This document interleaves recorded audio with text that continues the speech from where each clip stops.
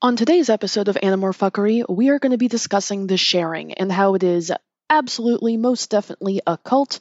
Going to examine exactly how much research I think K.A. Applegate did about cults before writing about it. And then I'm going to tell you that despite all appearances, it is not actually definitely a stand-in for Scientology, but only for one simple reason. As a quick aside, this episode is going to end with some really dark shit, so content warning, I'll give you more details when we get there.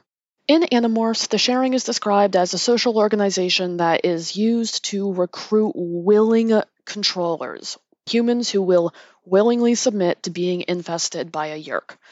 It's described as being kind of a combination male-female, adult-child Boy Scouts club, but most importantly, we get a detailed blow-by-blow of the creation of the sharing in the side book Visor, which is told from the perspective of Visor 1, and how she discovered Earth, decided it would be a good planet for the Yeerks to try and take over, and decided that instead of doing an outright warfare plan of attack, she would try the simple, insidious way of getting humans to volunteer.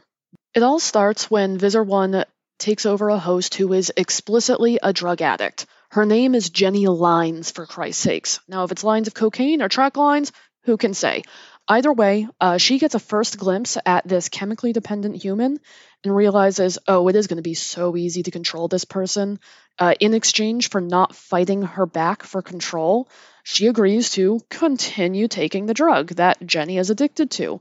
At which point, Jenny really just does not care about that much. She kind of goes along with the infestation. She's not thrilled about it, but she doesn't struggle for control. Because this is one of Visor 1's very first impressions of humanity, she kind of gets the idea that all humans are going to be pushovers, and it's really easy to control them if you just offer them what they lack. Now, just a friendly reminder, these books were being published at the height of the war on drugs, and, all preaching that you can give to kids aside, you can say drugs are bad, they'll make you lose your life, you'll lose control, everything. Coming at it from the approach of becoming a drug addict will make you susceptible to having your mind taken over by aliens, like, I have seen worse attempts at indoctrinating kids against drugs. So, at the end of the day, these were kids' books. There was a little bit of proselytizing going on. I've seen far worse, is what I'm trying to say. Now, when describing what she was going to create the sharing to be, Visor 1 says, I studied every cult, movement, and the leader. She then chooses a host who is explicitly charismatic, looks good on the stage, has a strong booming voice, and she says, there was a lot of high-flown rhetoric touching on the themes humans love to hear. They are special, superior, a chosen few. Their failures in life are all someone else's fault. She goes on to say, the sharing would never be about weak people being led to submit to a stronger will. It would be about family, virtue, righteousness, brotherhood and sisterhood. I would offer people an identity, a place to go. I would give them a new vision of themselves as a part of something larger, erasing their individuality. Now, these are all phrases that, if you listen to various cults, that sounds really familiar. When you remember that in context, she's talking about they will literally erase their individuality because their brain's going to be taken over by aliens, it gets a lot more insidious. So to continue this discussion, I've done a little bit of research about cults. This is kind of a side interest of mine. I have spent a lot of time on YouTube listening to Telltale Atheist, who I highly recommend, along with Genetically Modified Skeptic. He puts out less content, but whenever he does publish, it is always pure gold. So I've kind of had that little background, but I did do a little bit of research for this episode, and I will put links to my sources in the description. First, we are going to talk about what an ideal victim for cult recruitment looks like. Then we're going to talk about various characters who have fallen victim to the sharing. First is obviously Tom. We have to start with Tom, and I'm going to tell you exactly what known cult recruitment method got him. Then in Megamorphs 4, Back to Before, there is an alternate timeline, due to Ellimist shenanigans, don't worry about it too much, where you get to see what would have happened to the kids if they did not go through the construction site and meet Elfangor. And you get to see what their fate would have been. Tobias's fate, and this is so obvious once you think about it, Tobias joins the sharing as a way to find his belonging, since he doesn't find his belonging with the Animorphs. We also get a little bit of a glimpse into how recruitment is done for the adults in Book 2, The Visitor, for Mr. Chapman and his wife, Melissa's parents, Rachel's friend. The first trait of an ideal cult victim is they're dependent. They have an intense desire to belong, stemming from a lack of self-confidence. Book 2 doesn't really get too much into how the Chapmans got involved with the sharing. It does say that the wife went first, and then Mr. Chapman followed suit because he was trying to make his wife happy. Just based on housewife stereotypes, I'm ready to believe that in the 90s, she was a housewife, probably didn't have a job, was looking for some meaning, went looking for a community, found the sharing. As for Tobias, oh yeah, we absolutely know he's desperate for a place to belong. He kind of feels like he belongs with Jake because Jake did him a favor that one time, but he immediately became like that latch on that no one really likes, but they tolerate because they don't want to be mean. His family is ridiculously neglectful. He gets shuttled between his aunt and uncle, who tolerate for him as long as they can and then just stop pretending. So, this desire to belong, absolutely. Sign number one that you're at risk of joining a cult. Number 2 is unassertiveness, or a reluctance to say no or question authority. Well, the books are aimed at kids, and it makes all of the sense in the world to give kids a story about their assistant principal being evil. I do think that this actually had a lot to do with why, in universe, they would go after a junior high or high school principal as a leading cult member. Kids are often terrified to say no to authority or don't have the ability to say no to authority. So that makes it really easy to get the kids in young. It's like the cigarette companies used to say, get them hooked while they're young. And you can see a lot of high control religions doing that these days too. Think of how much pressure is put on children to recruit them young so that they will make a life out of it. Side note, I happen to be recording this on day 2 of Josh Duggar's trial, so if you want to know where I'm at mentally, that's where. Third is gullibility, a tendency to believe what someone says without really thinking about it. The sharing makes all sorts of grand promises about what its members are going to get out of membership. They promise happiness, wealth, and status. As Visor 1 says, I was going to cater to the most fundamental of human weaknesses, the need to belong, the fear of loneliness, the hunger to be special. The propaganda is, if you join the sharing, you will be special. You will be better than everyone else. You will be part of something bigger than yourself. If anyone's making you promises that big, it's in everyone's best interest to doubt them. No one and nothing can deliver on something that big so completely without insane drawbacks. And oh man, are the drawbacks of joining the sharing quite severe. Another trait necessary to be an ideal victim for a cult is to have naive idealism, a blind belief that everyone is good. There's scenes in these books where someone goes into the back room of the sharing, are put in handcuffs, and are told, we are going to stick this slug in your brain, and they are still able to delude themselves saying, yes, this is going to be fine, I trust these people, they would not do me harm. And it takes an incredible amount of loneliness and an incredible amount of naivety to fall for something like this. I personally call this phenomenon the it cannot possibly be that bad syndrome. Somewhere around, say, November of 2016, I started noticing there were a lot of people in my life who were the absolute sweetest people.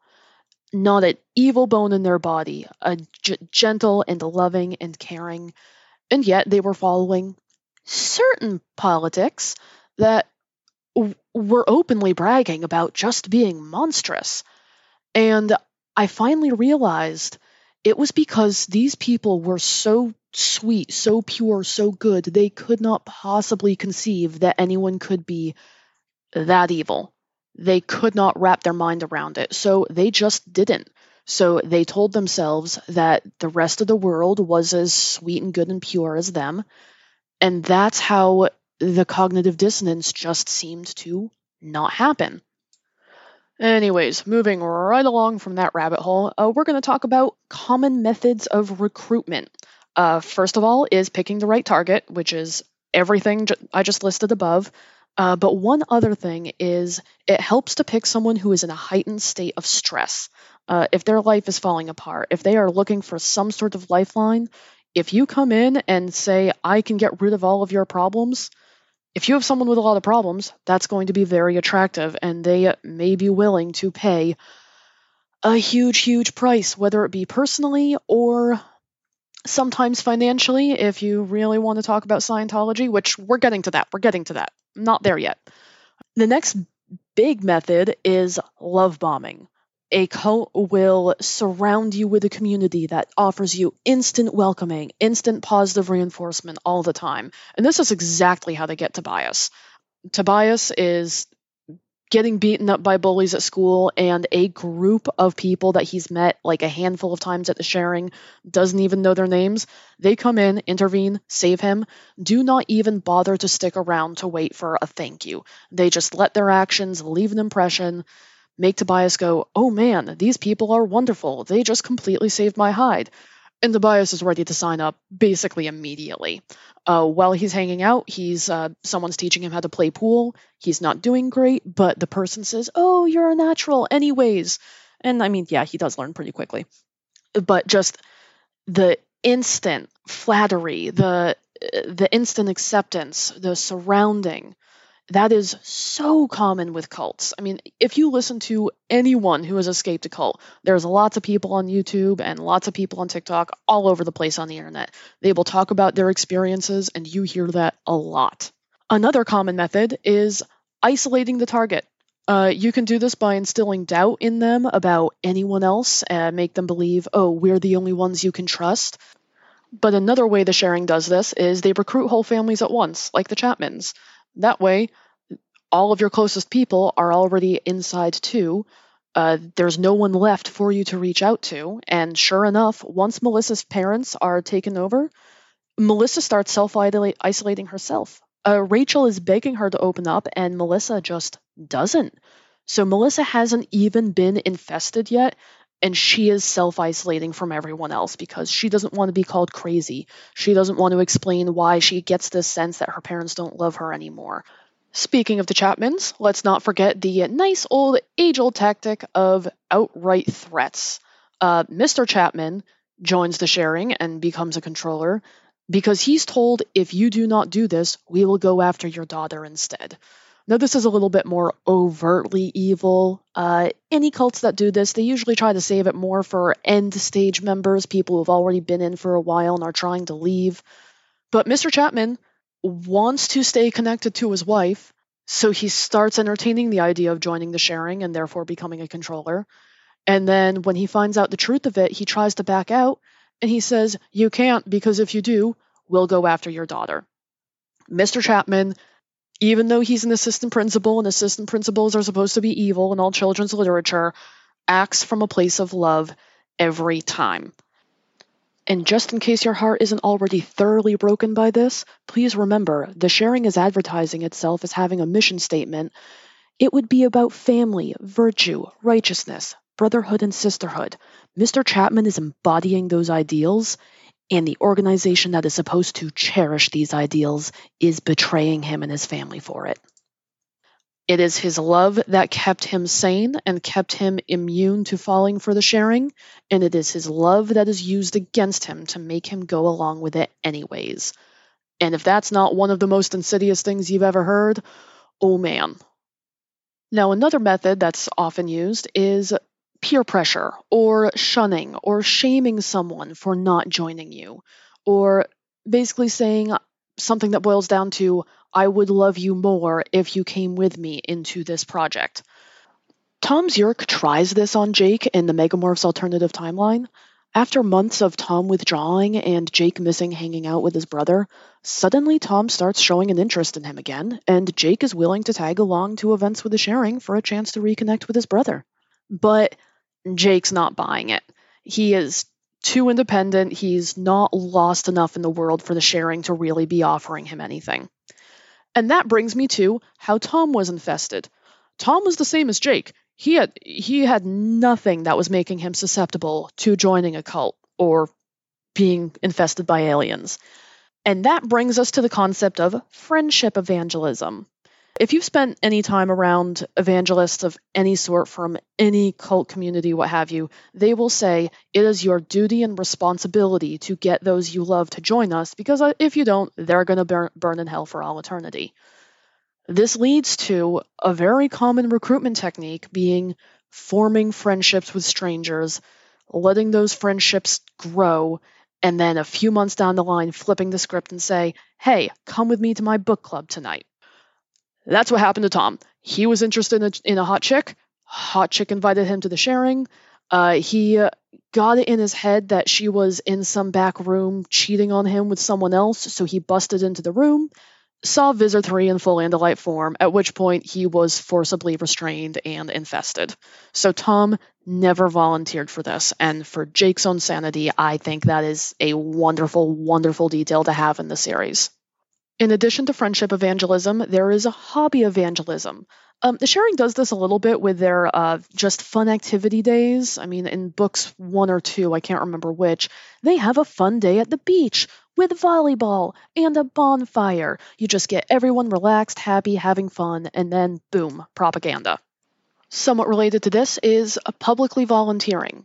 This is really powerful when people go do Habitat for Humanity or volunteer at a food bank or a soup kitchen or some such.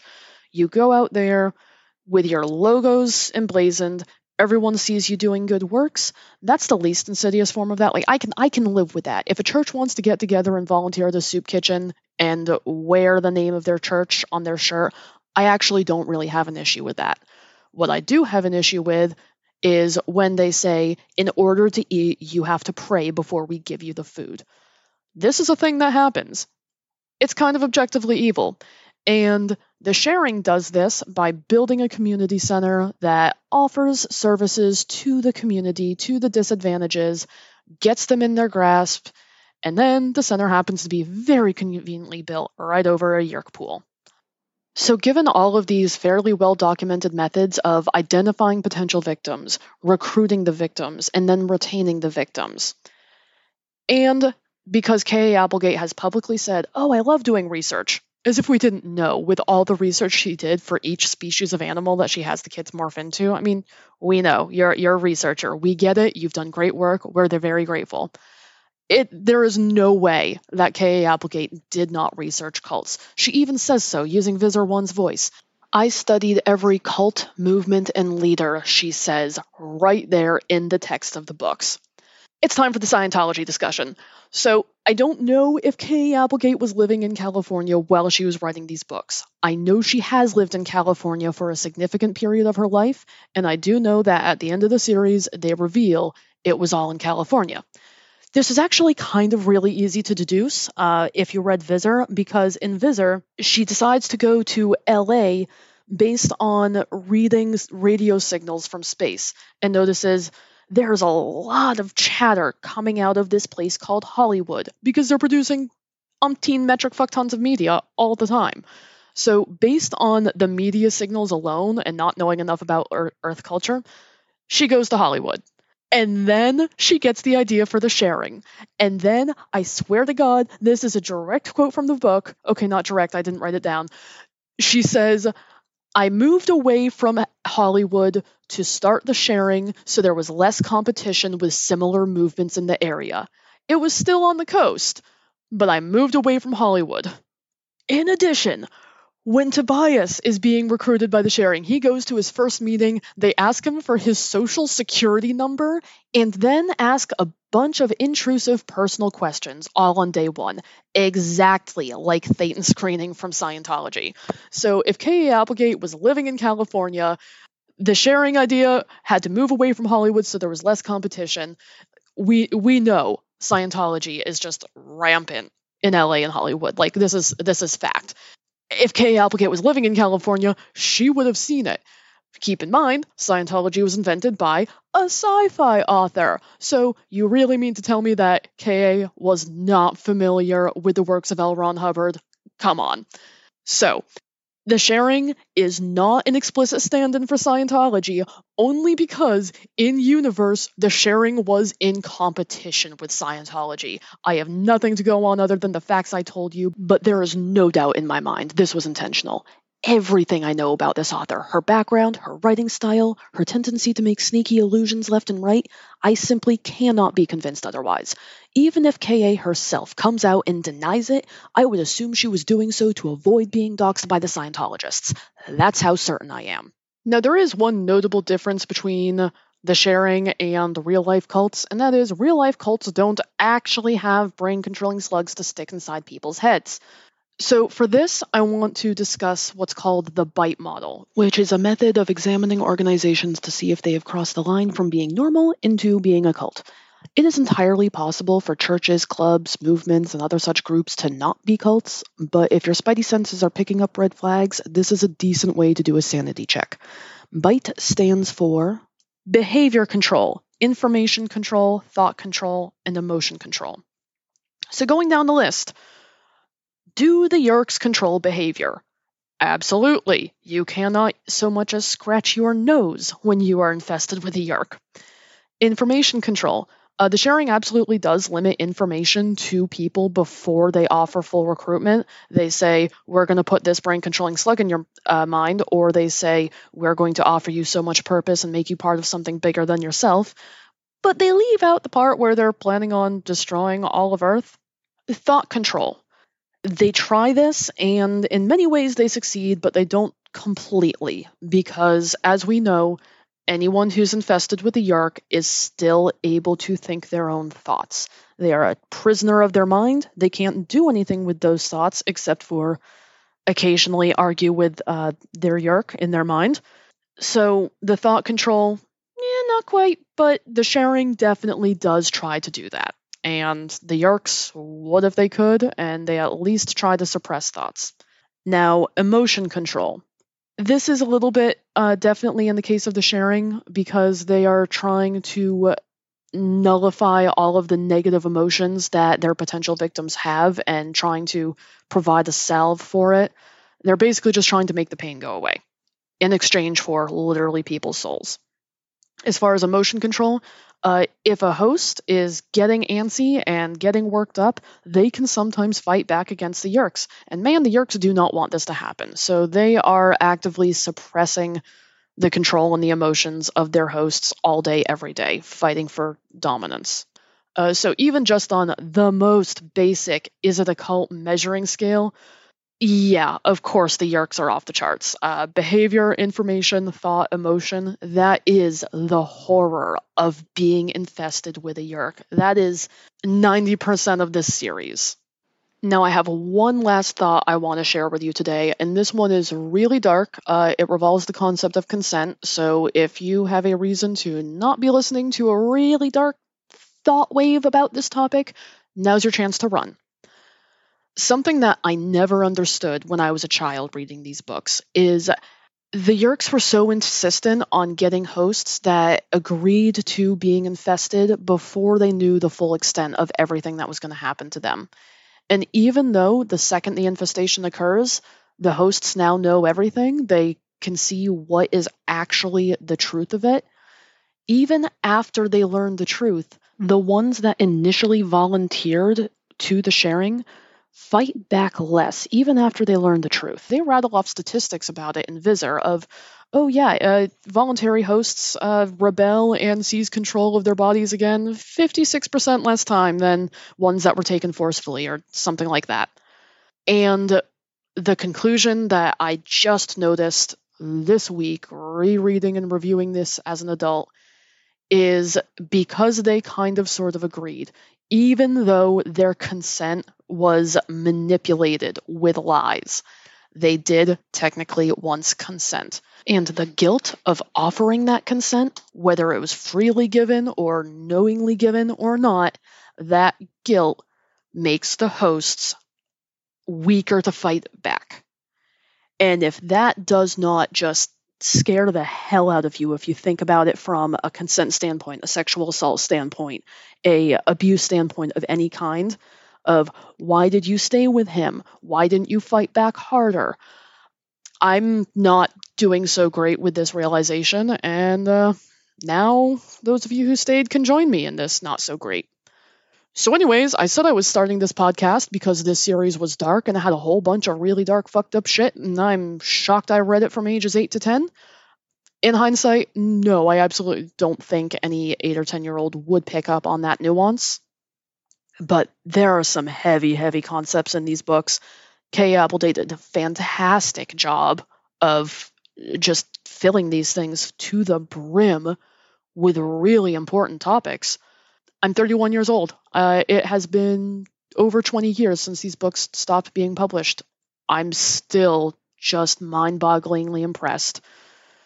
So sorry to end on a downer, but this is Animorphs after all, so that's ending on a downer is kind of its entire brand.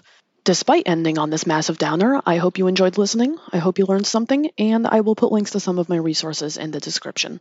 Happy trails!